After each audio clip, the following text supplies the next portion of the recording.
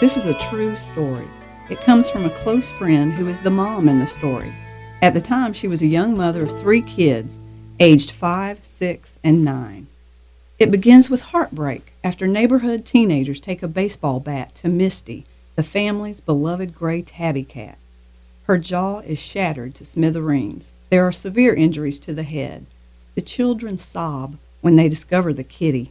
Mom rushes the animal to the vet. His news is somber. It's unlikely that Misty will survive, but he'll do what he can.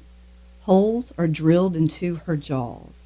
Wires are inserted in an effort to piece together what was destroyed. With her jaws wired shut, she would need special care at home.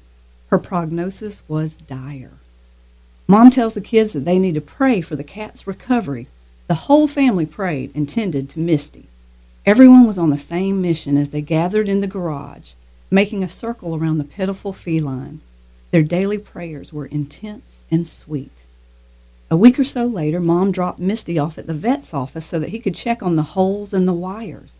Except there were no holes, and there were no wires. In fact, there was no sign at all that the cat had ever been harmed. Stunned and confused, the doctor took x-rays, and the findings were the same. Misty was in perfect shape. He made a call to Mom and asked, "Is this the same cat? There's no way it could be." She assured him that it was. Now, I can't say exactly how or why this cat tale has such a happy ending, but I have some notions. Where belief, love, and a higher power come together, there is alchemy. There's the possibility of transformation that defies rational explanation. It's often called a miracle. Cynics can smirk all they want, but I know better. Something in the universe listens. Something out there proves again and again that hurts can be mended, that every broken thing can be restored, that every life has purpose and can be healed.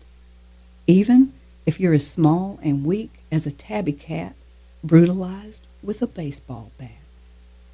This is Loretta Hannon, and that's the view here from my front porch.